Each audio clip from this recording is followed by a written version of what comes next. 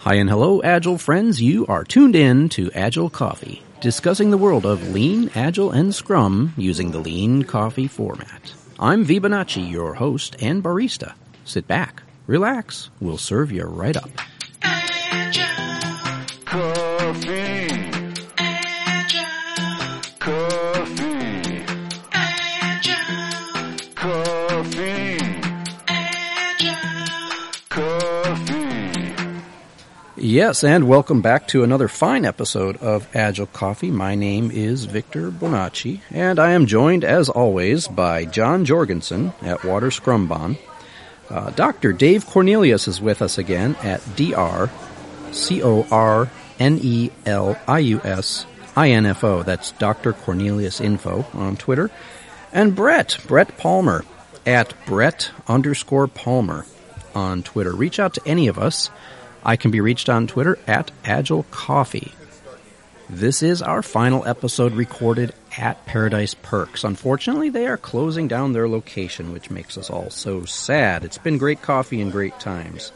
This episode is split into 3 parts. This is part 2 that we're listening to.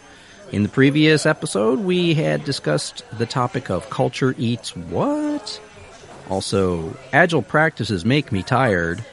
And finally, 2 new uses for Agile Coffee, the Afterglow and cold calling. So if you missed any of those topics, you can go back on iTunes and Stitcher or on our website and find episode 6 of the Agile Coffee podcast. Today we are going to once again go through some of the topics that we laid out. The topics coming up today include Zero QA, planned serendipity, and enabling innovation. Remember that you can reach out to us on Twitter using the hashtags AskAgileCoffee to shoot us a question or tell Agile Coffee to share your own experiences. We do follow the rules of Lean Coffee. We time box all of our topics to initially 5 minutes and then extend them out 3 minutes or until they're otherwise extinguished. A reminder is set at the time and we give a thumbs up, thumbs down vote to continue or not.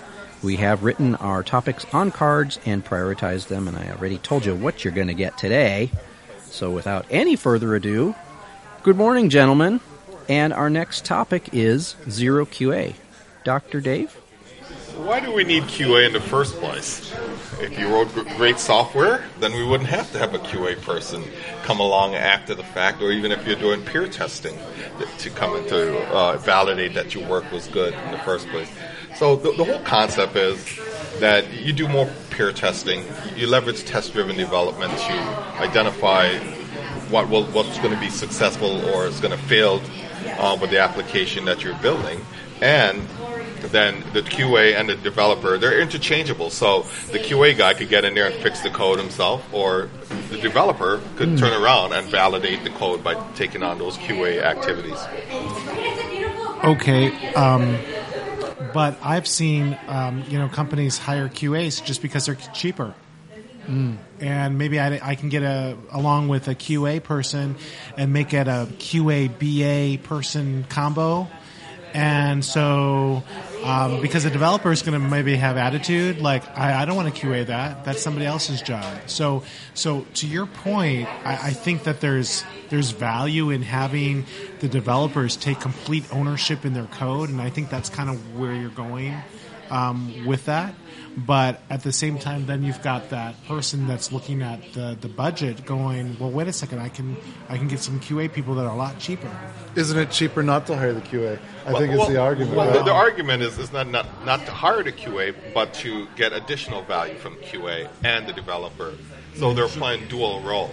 Yeah. And they're interchangeable. So if you need more code written, then instead of having a QA person queued up waiting to validate code, at that point he could be writing code as well. Right. Mm-hmm. So this gets into the fact that the QAs really need to be more like junior developers, becoming on the path to becoming more of a senior developer, right? So I think that's rather true. than have a completely separate QA role, QA is really more of just a path for development. Yeah. I don't know if it's a path, but it's really an additional skill. Because most QA guys could actually code. Most of the ones that I know, could See, the actually- ones that I know cannot. yeah. Yeah. So, by the way, to put this in a broader context, I don't know if you're considering this, but so in mob programming, in the instance that I'm familiar with, like they have 0 bugs, like nothing, no such thing as an escape bug. They've got like maybe 7 or 8 developers all looking at the same code at the same time, one person at the keyboard, and so if you're able to generate code that's already been tested and then released, and there's no bugs coming back to document, I think you are making a huge savings, and I think that might be one of the attractions to like paired programming or mob programming. And there is such a skill. You're thinking of ways to break your code, and I think even test-driven development requires that type of a mindset, right? Yeah. So this you could maybe even reframe this as paired or mob programming with test-driven development. This is what it becomes. We call it peer testing. Uh-huh.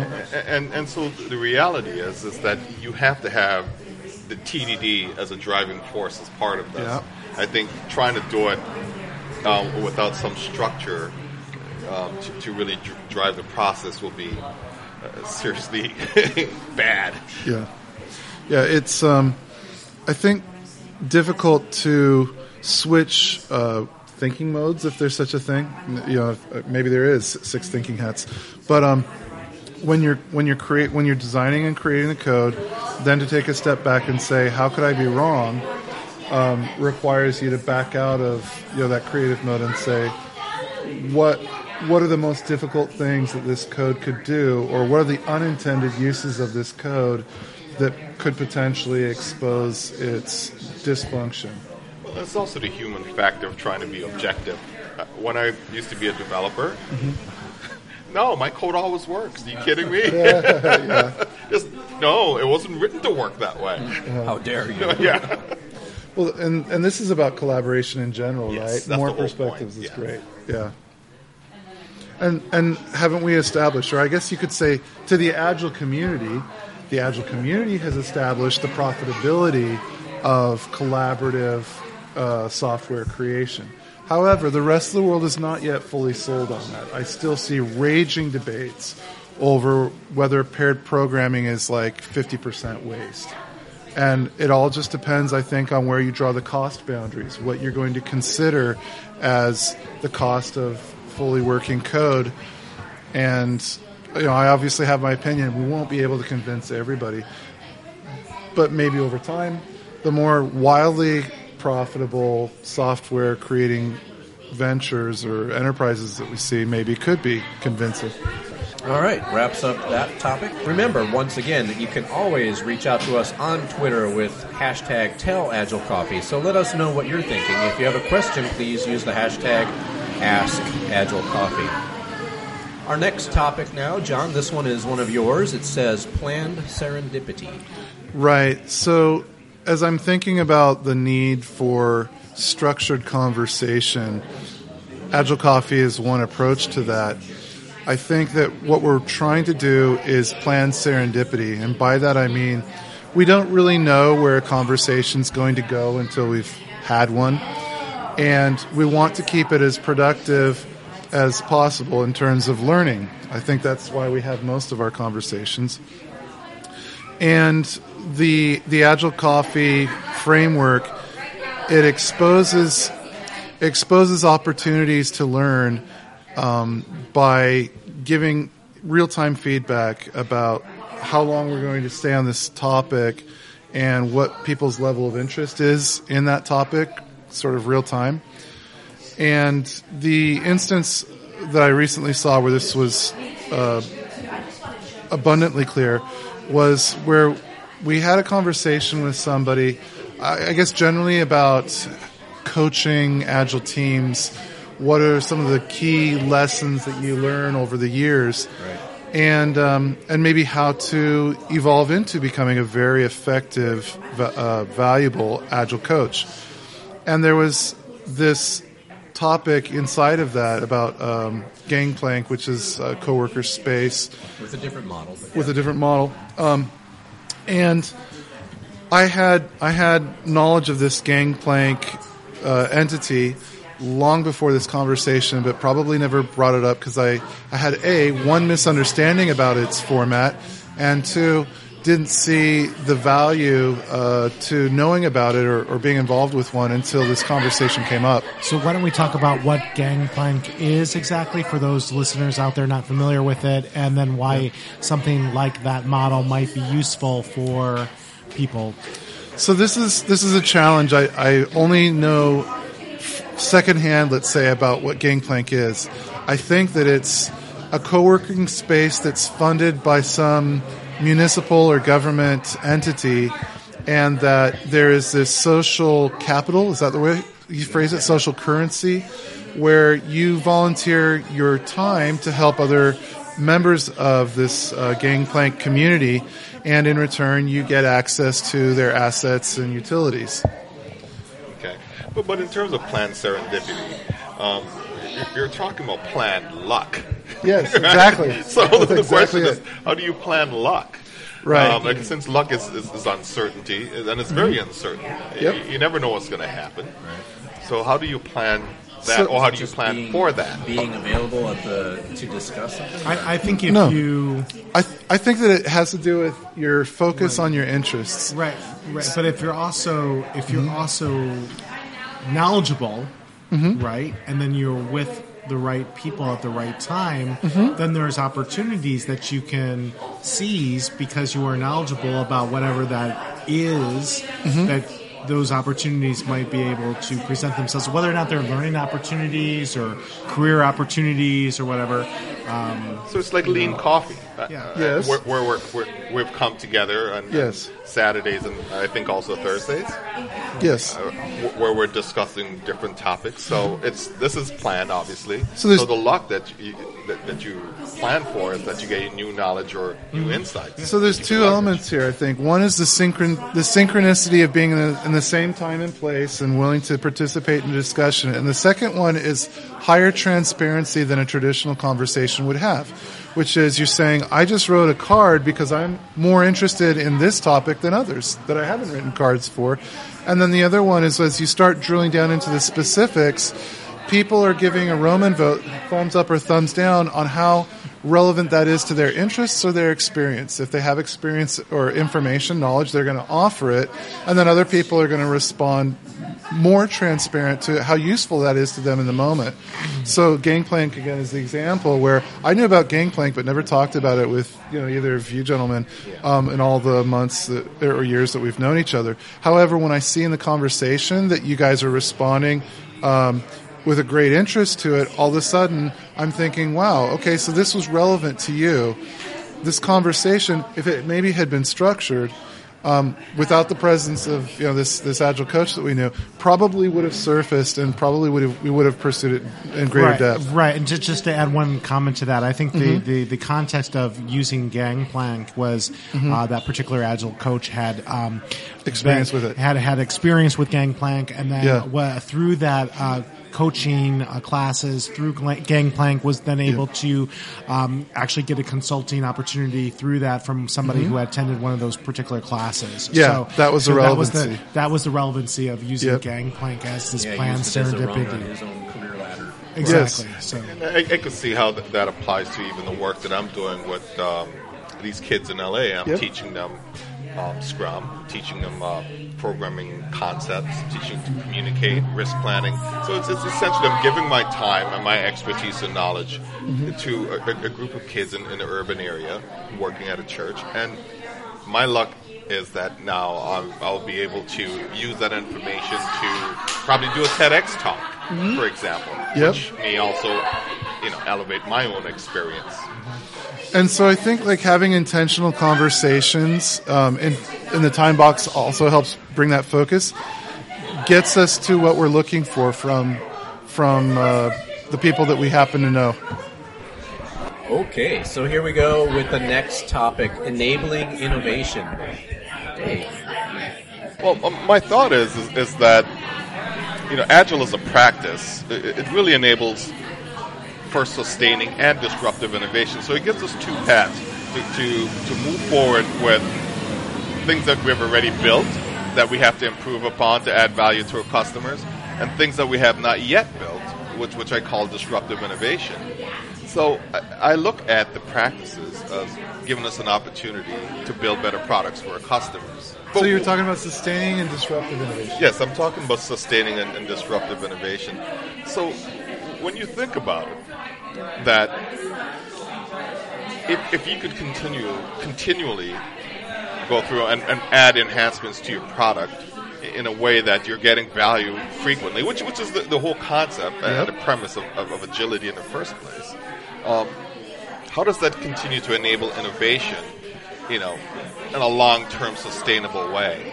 And moreover, is that as you're applying these principles, how do you really engage disruptive innovation? Because that's harder to do, right? To be able to build something new that overtakes the leader in the marketplace. So as a practice where you have all of those individuals engaged, collaborating, thus it gives us an opportunity to innovate and build something new. Do we want to just spell out disruptive innovation versus sustaining innovation? So sustaining innovation really focuses on existing products where you're enhancing that product to meet a customer need. Disruptive innovation essentially is brand new things that you bring into market, where that new product that you've brought to market is really surpassing the existing leader in the market. I'll give you an example. Apple, for example, with the iPhone. Nokia was the leader in the mobile space. With the advent of the iPhone, well, Apple surpassed them drastically in terms of selling more products, having a bigger community than Nokia did. But Nokia had the opportunity to really, if they were smart enough, lead that revolution. So if you're talking about disruptive innovation in your own workspace, you're planning on the obsolescence of your current product by developing something newer and better. Something newer and better, or even from your competition, right? Because you definitely have competition in the market space to deal with. And is there any kind of an 80-20 rule that applies to organizations and how they focus on one or the other, sustaining or disruptive innovation? We talked about that briefly yesterday. We so did. I brought up the point on that. What we heard was that about 10% of your effort should probably be to creating disruptive innovation, and 80% to sustaining. I'm sorry, 90% to sustaining. No. You go ahead. No, go ahead. And the other thought is, so yes, Agile, I believe, does address both, but through separate frameworks. And I think really the disruptive innovation comes through a lean startup type of framework. And there is a movement to embed lean startup in the enterprise. I think in the past, it's mostly been through acquisitions, mergers and acquisitions, that enterprises acquire those types of startups. So I want to raise the point of where within the organization this type of innovation would happen, because I believe that innovation should happen throughout the organization at the different levels.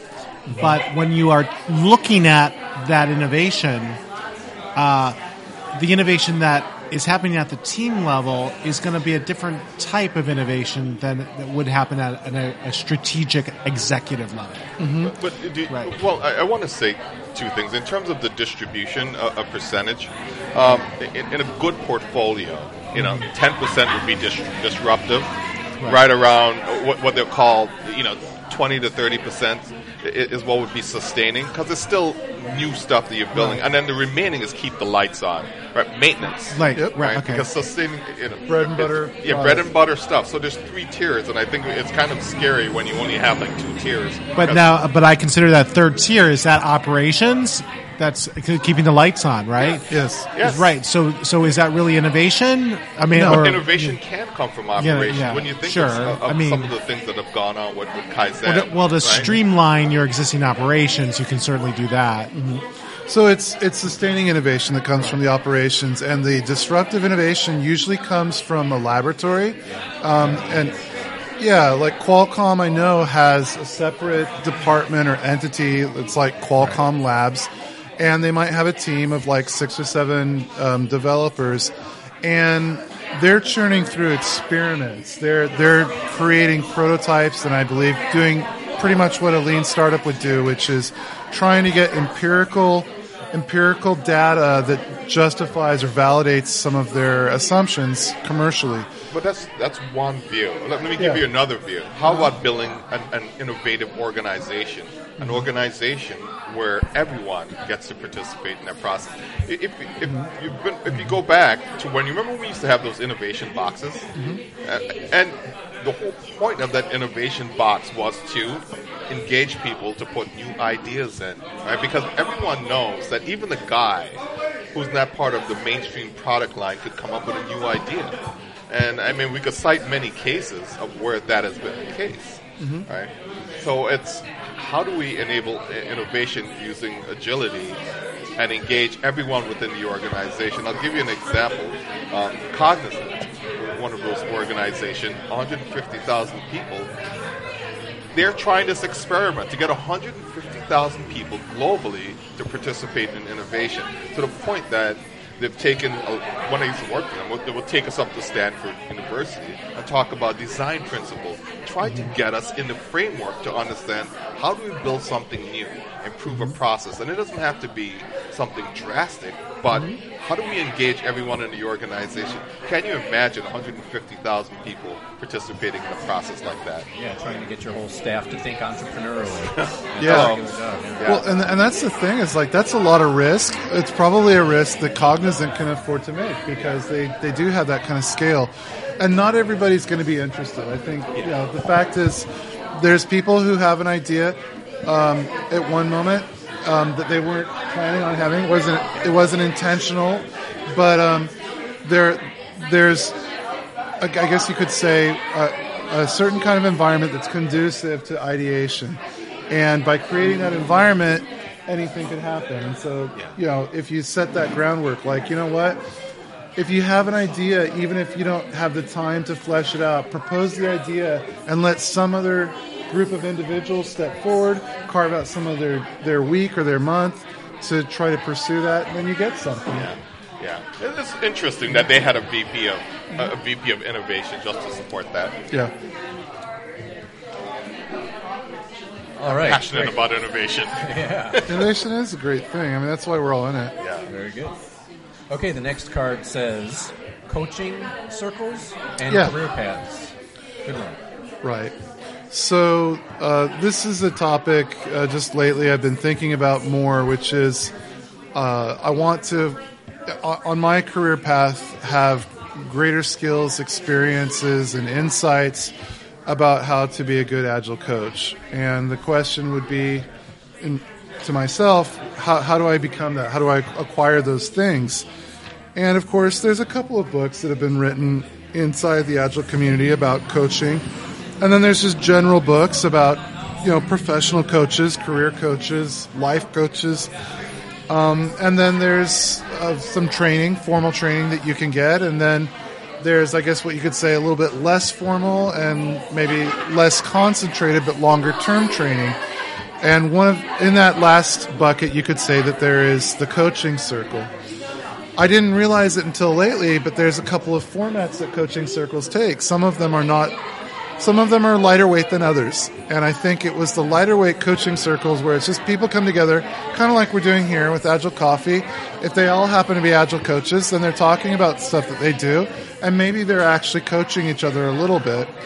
But there's more, I guess you could say, structured approaches to coaching circles where, you have a theme, and maybe everybody's reading the same book, or they're trying to bring together their collective experience. They break out into one-on-one, and they talk about the really hard stuff, but they're not offering solutions. They're maybe asking powerful questions and getting conversations that lead to discovery. So it's kind of a self-cleaning, self-sustaining system rather than like an expert or an SME, dispensing deep knowledge to students or a classroom. And more than many other exercises, this really calls upon everyone else's individual listening skills, making sure they're actively listening so that they can kind of provide feedback without giving hard answers to questions. Yeah. Which is hard to do. I just want to tell you that you're a great coach, and don't ever forget that. I think sometimes as we try to learn more about ourselves, And it's good for someone to give feedback like I just gave you, that to take that and move forward with it, because oftentimes we look to other people who have done this before and have been doing it for a while, but are they really truly that successful? Are they more successful than you are, for example? So this is just my observation, that you have a great skill and a great touch, that you should develop that and experiment, because that's the way they have learned, and that's the way you will learn as well. It would be. I want to say something.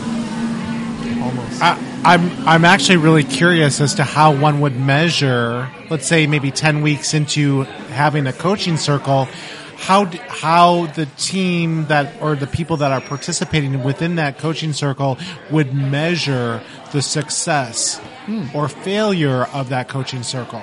That's a really good question. And my instinctive response would be my confidence, my level of confidence, like let's say on a scale of 1 to 10, that I can have an influence, a positive influence on my coachee, or the team that I'm coaching, would be my metric. I want to feel like I know the right thing to say or not say. Now, do you think the participants within that coaching circle would have more skin in the game to participate if they paid a membership into that coaching circle? I personally do think so, yeah. Okay. But I think on the other side, it's not just paying in, but the fact that you can develop other coaches. Right. Leadership is about building other leaders. Sure. So to me, that is the true measurement, that if I walk into an organization and I coach up 5 teams, and I have 2 leaders who come out of there as being able to coach others and bring other people to another level in the organization, to me, that is a great measure. So that's your measure as a coaching circle leader. Yeah. And what about if you have all of the participants in the circle kind of start off the circle program, with kind of defining their expectations and kind of setting a baseline, and then coming back to it after X number of circles and kind of course correcting? Yeah. So that's a really good segue then to the other point, is about certified Scrum trainers helping Agile coaches become other certified Scrum trainers. Mm-hmm. My thing is, and I have a big problem with that, personally. I think that I don't think it's necessary for us to fit into that little small circle that everyone is creating through the Scrum Alliance. I think there are great opportunities that are happening in other organizations. PMI is ripe. 600,000 to 800,000 members globally. There's a great opportunity to go in there, and they have a certification called Agile Certified Professional, where today you get that ACP, you could go in there and start coaching and start training individuals in that discipline. So I would mind us to be cautious and not be so myopic, and have a broader vision beyond just what Scrum Alliance have to offer. Yeah, that's certainly true. I think it's, when I look at the myopicness of my own way of looking at what I do, I see like, oh gosh, it's not all just about IT. There's like a whole non-IT world out there, and non-IT industries. And then, like you say, I have great passion for what the Scrum Alliance is doing, and that's really how I cut my teeth on project management and training and coaching and all these things. And I'm still doing that, but it's a bigger world than Scrum Alliance, Scrum Alliance or Agile Alliance or PMI. It's just so large, and so as we're looking, brother, and so when we're looking for diversity, I mean, that's where I see strength, is like when you have something to offer in almost every situation with almost any kind of professional, and it helps, then you've really got something quite valuable that is worthy of transferring to other people. And that's like you say, you learn by doing. Yeah. So you learn coaching by coaching and training by training. And we live in a community that has members of PMI, members of Scrum Alliance, members of Agile Alliance, members of no alliances that we could probably connect with, and together sharpen our own axes. I strongly believe that. I think that this is a coaching circle where I'm learning new things, and I'm sure everyone here is learning new things as we have these dialogues. But I think it's important for us to, be intentional, build a plan, execute that plan, within your own organization, and do some measurement. Yeah. Am I helping individuals to get better, and in what way, and how much?